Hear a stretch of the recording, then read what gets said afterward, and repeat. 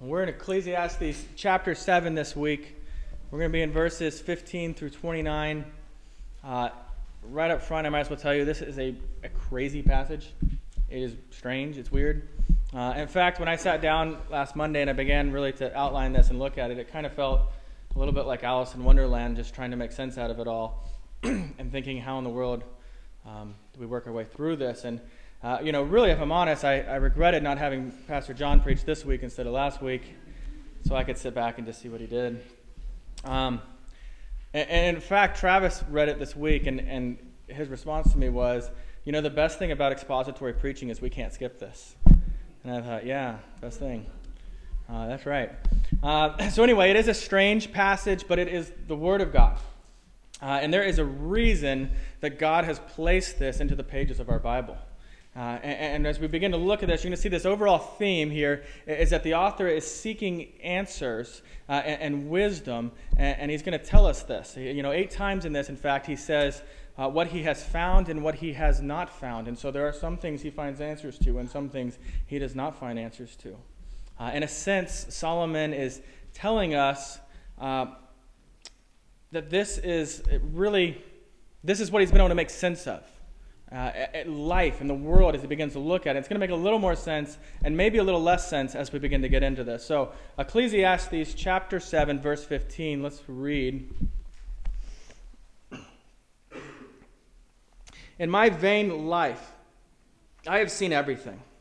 There is a righteous man who perishes in his righteousness, and there is a wicked man who prolongs his life in his evil doing. Be not overly righteous, and do not make yourself too wise. Why should you destroy yourself? Be not overly wicked, neither be a fool. Why should you die before your time? It is good that you should take hold of this, and from that withhold not your hand, for the one who fears God shall come out from both of them. Wisdom gives strength to the wise man more than 10 rulers who are in a city. Surely there is not a righteous man on earth who does good and never sins. Do not take to heart all the things that people say, lest you hear your servant cursing you. Your heart knows that many times you yourselves have cursed others. All this I have tested by wisdom. I said, I will be wise, but it was far from me. That which has been far off and deep, very deep, who can find it out? I turned my heart to know, and to search out, and to seek wisdom, and the scheme of things, and to know the wickedness of folly and the foolishness that is madness. And I find something more bitter than death. The woman whose heart is snares and nets, and whose hands are fetters. He who pleases God escapes her, but the sinner is taken by her. Behold, this is what I found, says the preacher, while adding one thing to another to find the scheme of things, which my soul has sought repeatedly, but I have not found. One man among 1,000 I have found, but a woman among these I have not found. See, this alone I have found, that God made man upright, but they have sought out many schemes. The grass withers and the flower fades. Let's pray. Lord, this is indeed a difficult passage. Please enlighten our minds to understand it, to understand why you have given this word to your church. Please cause us to see more fully our need of Jesus Christ in this crazy world. In Christ's name we pray. Amen. So the world is a paradox. You see, paradox is one of those words that we kind of know. Most of us can use it in a sentence. But today you need to actually know what it means, because what Solomon's pointing out here is that the world that we live in is indeed a paradox.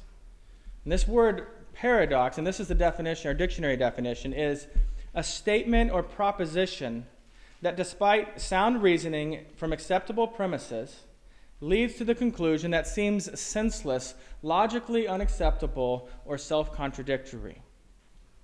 See, no one ever asked, why did the guy on crack die in the car wreck? They never asked that because that makes perfect sense. What they ask is, why did the 17-year-old girl on her way to volunteer for Big Brothers and Sisters get hit by the guy on crack and die? See, we ask that question because it doesn't make sense. And that's the question Solomon is asking here in the first verse we're looking at. In verse 15, let me read it again. He says, in my vain life I have seen everything. There is a righteous man who perishes in his righteousness, and there is a wicked man who prolongs his life in his evil doing. We see this today in our life more than Solomon ever did. See, 24-hour news cycles mean that we get to see the worst things happening on the entire planet on a daily basis over and over and over again. We see children in the rubble of wars fought by men. We see cancer take young mothers who care for their children, while mothers who abandon their children for men, for drugs, for whatever, live long lives. We see men like Hugh Hefner, 88 years old, and wealthy, healthy, living in luxury which was secured by exploiting women. And all the while we hear stories like Jim Elliot, who at the age of 29, while out trying to bring the gospel to people who desperately needed it, loses his life. And this list could go on and on and on.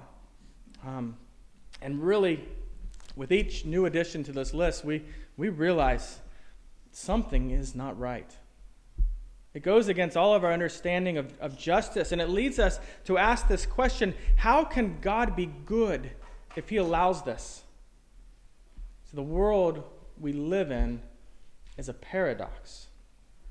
And when we human beings observe this, when we see that this world is a paradox, we often respond in one of two ways. We either try harder to be super righteous, thinking that if we can succeed at that, if we can really be super righteous, then God will reward us with a good life, as though somehow God owes it to us, a sort of karma mentality.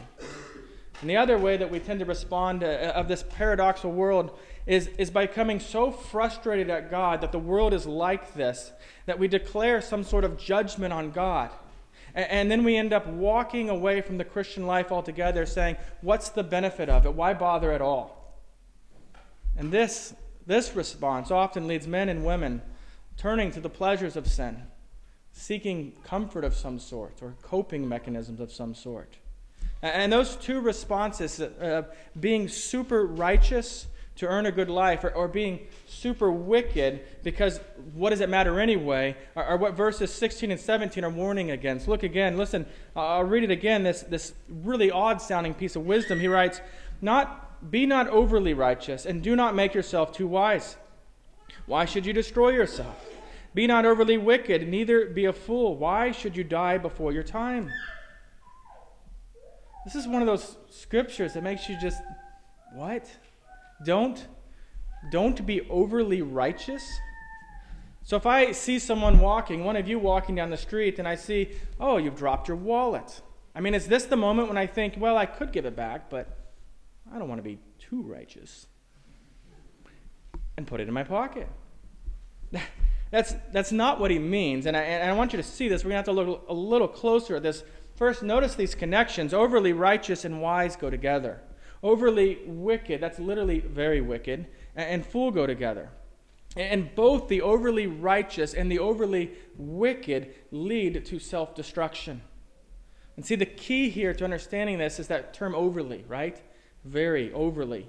When we're obsessed with being righteous, we tend to become blind to our own sin. And when we become unaware of our own sinfulness, we stop looking to Jesus Christ for our salvation. And that is a bad place for anyone to be. Consider Luke 18, 11 through 13.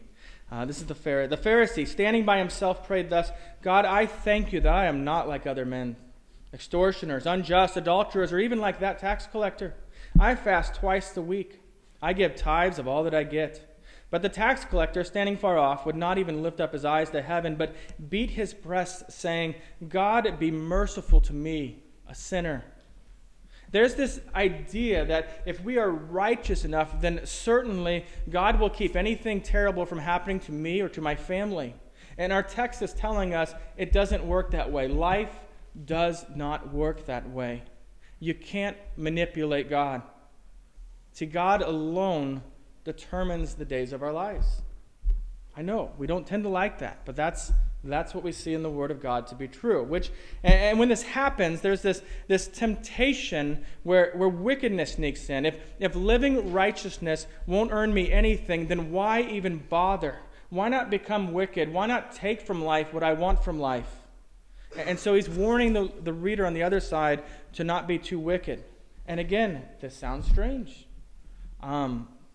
This warning to not be too wicked, as if there's some amount that's like healthy and good for you, right? And it doesn't mean that we should be a little bit wicked. It means that don't intentionally choose to be wicked, because while all are sinful, there is a big distinction between being sinful and embracing this wickedness as a way of life. Some of the obvious examples: drug lords, thieves, crooked politicians, pimps, pornographers, habitual liars, dishonest business leaders, mobsters. You see, people who embrace wickedness as a means to personal gain in their life. See, while everyone is born sinful, no one's born a pimp. They get there by slowly embracing wickedness as a tool for selfish gain. And you can substitute that word with anything. And this is where it's really tough on us, I think. If we're honest, really honest about ourselves and know ourselves, any of us apart from Christ could be in that very position, that very situation.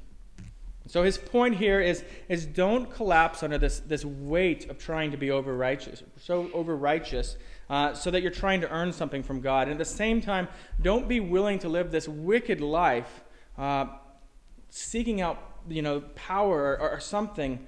It's going to catch up with you if that's the life you live. And his third piece of advice here is in verse 18. It reads, "It's good that you should take hold of this, and from that withhold not your hand, for the one who fears God shall come out from both of them." This is a good message for us, a good message for those who are redeemed by the gospel. Stop focusing on being perfect. Did you hear this? Climb out from under that weight. Release it. Stop carrying that burden. And also drop the willingness to be wicked for personal gain. Because rather, our text says this: take hold of this. And he's talking about the fear of God. Take hold of that. That line, "for the one who fears God shall come out from both of them," means those who fear God will live in obedience to God, not for what it gains them, but because God is God. And he's to be wonderfully feared because he is God. Verse 19 then speaks of the value of wisdom. It reads, "Wisdom gives strength to the wise man more than 10 rulers who are in a city." Cities were a big deal at this point. We don't tend to think of cities as powerful. For us, it's better to understand them as nations. We might say wisdom gives more strength than the power of 10 nations. Verse 20 then, we're very familiar with. It says, "Surely there is not a righteous man on earth who does good and never sins." You're familiar with this, Romans 3:10, where Paul writes, "None is righteous, no, not one." And Solomon then provides this example of our universal sinfulness. He says in verses 21 and 22, "Do not take to heart all the things that people say, lest you hear your servant cursing you. Your heart knows that many times you yourself have cursed others." We're easily hurt and offended. That's general human nature. If you've ever heard someone talking about you behind your back, you walk in that room and there they are talking about you, you likely have hurt feelings. You become angry. You can't believe they've done that. And yet here he is telling us, don't be too upset about that. Why in the world does he say not to be upset about that? And his reason here is, well, because you've done the same thing. Most of you can probably trace back these things that you see someone else do to you. And you realize, no, that's me. I did the same thing to them. His point is, we're quick to see their sin. We are not so quick to see our own sin. And he's trying to get us to understand every one of us is sinful. In verses 23 and 24, God's word poetically is telling us that there are limits to our wisdom. It reads, "All this I have tested by wisdom. I have said, I will be wise. But it was far from me. That which has been far off and deep, very deep, who can find it out?" Far from me. This is our limited understanding. It's like when you think about what we know about outer space. It's far. We know some things, but there is so much that is still left unknown about that. Very deep. It's like the depths of the ocean. I think it's amazing that we've been on this planet for so long, and yet we know very little about the bottom of the ocean and what's going on with those crazy animals down there. It's like the paradoxes of life. God doesn't tell us why he does the things he does. It's far off. It's outside of our understanding. And that's okay because he's God and you're not. Isaiah 55:9, God is speaking here, and he says this. He says, "For as the heavens are higher than the earth, so are my ways higher than your ways, and my thoughts than your thoughts." Puts a little perspective on it. In verse 25, we see that he still wants to understand the world. Who doesn't? We still pursue an understanding of the world. He writes, "I turned my heart to know and to search out and to seek wisdom in the scheme of things, and to know the wickedness of folly and the foolishness that is madness," the scheme of things. He's been searching for answers to make sense out of the world we live in. And the rest of this passage then is what he's learned from that and what he's failed to learn in that. And the first thing he says in verse 26, "And I find something more bitter than death. The woman whose heart is snares and nets and whose hands are fetters, he who pleases God escapes her, but the sinner is taken by her." It's not just an observation he's making. It's not just some unfortunate thing he noticed, but he's saying that he has found this to be more bitter than death. That's pretty bad. So you might be offended by that statement. So let's just acknowledge right off the bat, it's not a general statement about women. Just a certain type of woman, and I know that still leaves a little bit of offense there. It's a certain type of woman with a certain type of corrupted heart. One who is said to be like a hunter, whose heart is said to be snares and a net. That's a word pictures for you to begin to understand. Whose hands are like fetters. It's like handcuffs. A woman who wants the attention of men, or who is so desperate to have a man. Not just a woman who commits sexual sin, but one who actively, intentionally uses her beauty, her body, her words to trap him, to capture him. And at the same time, this is a personification of foolishness similar to Lady Folly in Proverbs, particularly Proverbs 7 through 9. It's laid out explicitly. Proverbs 7, 21 and 23 gives a little picture of this. It says, "With much seductive speech she persuades him. With her smooth talk she compels him. All at once he follows her, as an ox goes to the slaughter, as a stag is caught fast, till an arrow pierces its liver. As a bird rushes into a snare, he does not know that it will cost him his life." And then later in Proverbs chapter 30, Lady Folly is again presented as an adulteress who does not believe that she's done anything wrong. There is no shame. I want you to notice also that it's a certain type of man who she can capture, who can be taken by her, as our text says. And a sinner, or as Proverbs speaks of him, a fool. Zach Eswine, commenting on this, makes an important point. He says, "She consumes rather than loves." See, the same is true for this man. He's not interested in the proper use of physical intimacy, that which is a blessing in a marriage relationship. Rather, he is captured because he consumes her rather than show her the love he's been called to show. Recent generations, my own included, have sorely misunderstood this. They have misunderstood that mutual consumption is not the same as reciprocal love. Vastly different things. To put this in dating terms, women, you won't find a godly guy you wish to marry if you pursue him like a sexual predator. You just won't. What you're going to capture is an absolute fool. And men, if this foolishness captures you, it's because you're a fool. You love sin more than you do God. So keep in mind here that Lady Folly seduces him away from God. King Solomon understands this because that's his actual experience. You kind of got to remember the whole story of King Solomon. In 1 Kings 11, 1 through 2, we read this. "Now King Solomon loved many foreign women, along with the daughter of Pharaoh, Moabite, Ammonite, Edomite, Sidonite, and Hittite women from the nations concerning which the Lord had said to the people of Israel, 'You shall not enter into marriage with them, neither shall they with you, for surely they will turn away your heart after their gods.'" And as Pastor John said last week, the fool is the one who knows the word of God and chooses to reject it. And the opposite of the fool, the wise knows the word of God and receives it.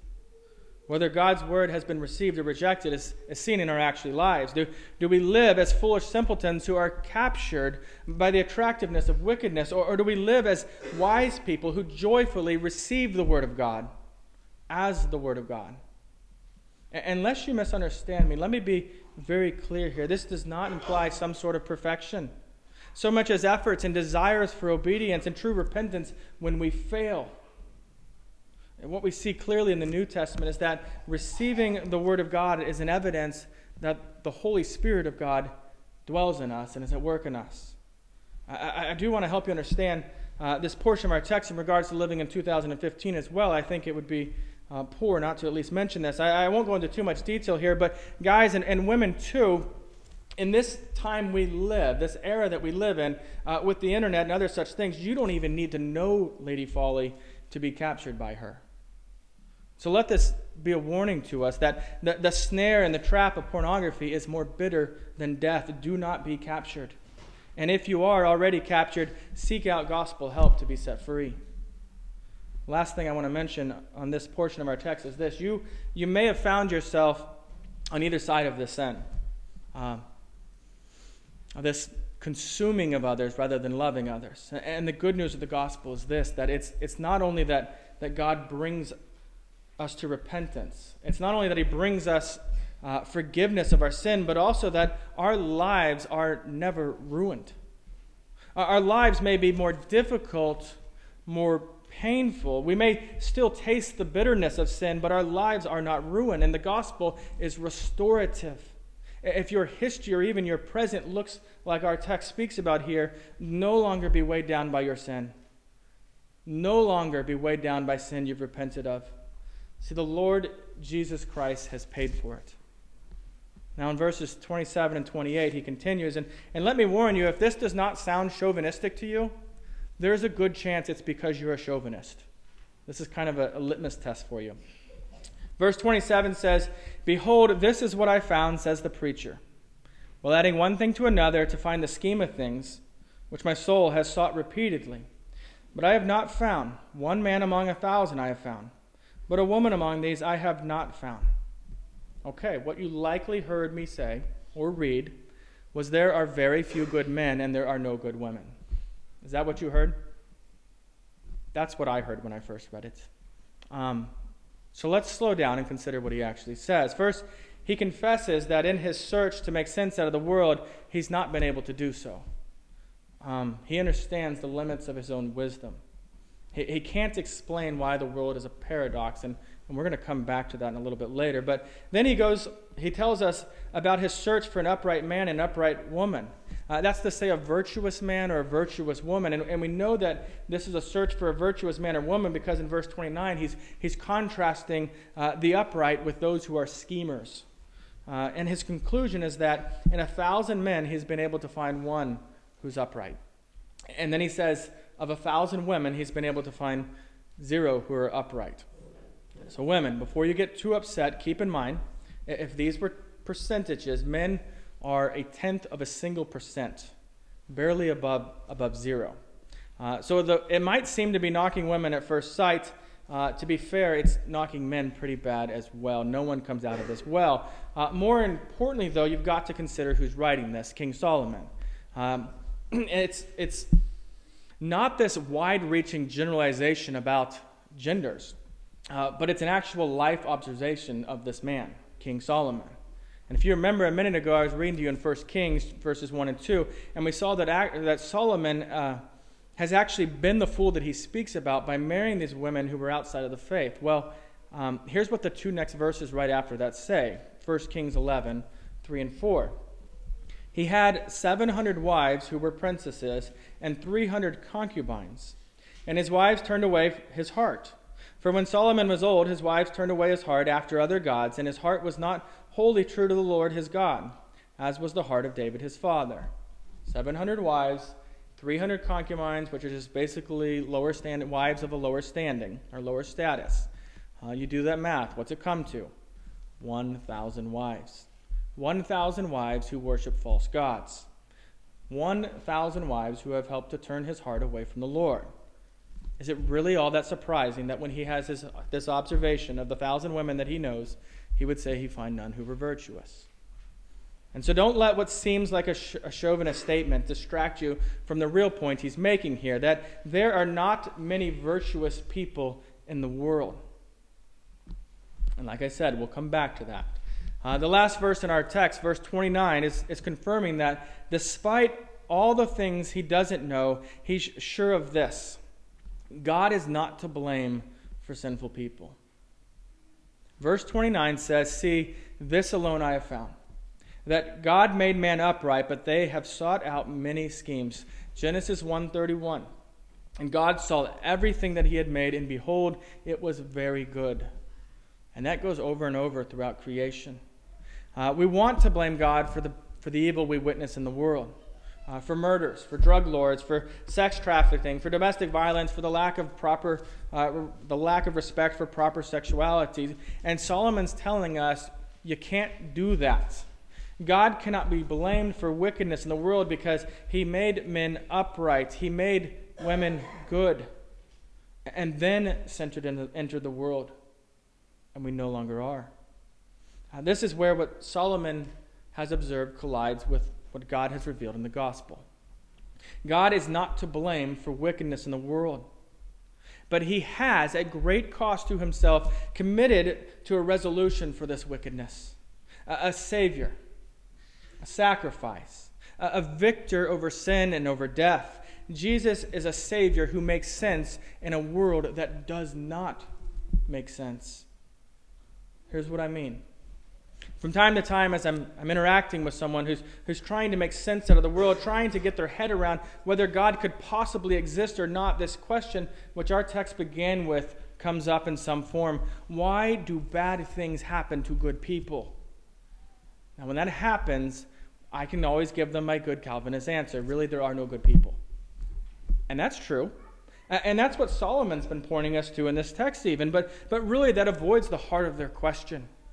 Because I know what they really want is an answer to the question of why they just learned about some sweet young girl with brain cancer. Why? And in those moments, I want to give an answer. I want to give a good answer, an answer they're going to like, an answer that's going to make them think, you're right, God's awesome, I believe. And yet the only answer I can give is that sin has wreaked absolute havoc on the world we live in. That the world is just utterly messed up. And that sounds depressing. But this is why the gospel is so much bigger than just our personal belief system. When Christ died on the cross, he didn't just secure redemption of our souls. He secured redemption of the whole world. Can you imagine this? I know we've talked about this before, but can you imagine when plants and animals and weather, when that's all set right? Can you imagine humans when this is all fulfilled? No more scheming, no more selfishness, no more consuming of each other, no more cancer, no more sin, but more to the point here, or to Solomon's point, who is the wisest man who ever lived, and he's humbled with no answer for making sense of the wickedness of the world. When we learn in the gospel, what we learn in the gospel, rather, is that you don't have to carry the expectations of perfection because Christ carried them for you. He is righteous, and his righteousness is counted as our righteousness, and those sound just like words, but those are words that lift the weight of expectation off of us. And that's why in Romans 3:22, Paul writing there, and he says, Jesus is the righteousness of God through faith for all who believe. So we don't look to our righteousness because we won't find it there. We look to Jesus by faith. I want to close with a quote from Blaise Pascal, a mathematician of all people. I think it's a helpful way to apply this text to our hearts. He says, knowing God without knowing our own wretchedness makes for pride. Knowing our own wretchedness without knowing God makes for despair. Knowing Jesus Christ strikes the balance because he shows us both God and our own wretchedness. Let's pray. Lord, this text has been very difficult to make sense out of. It's not unlike the very paradoxical theme it covers. It shows our universal sinfulness. It shows the way we seek to use other people, to manipulate even you for our own causes, rather than preparing ourselves for your causes. Grant us strength in your Spirit to not be overly prideful, or not pridefully over righteous, nor wicked in our decisions and actions. More than anything, Lord, make us to see that in this messed up world we need a Savior. May we find rest in the truth that you have provided that Savior in Jesus Christ. It's in his name we pray. Amen.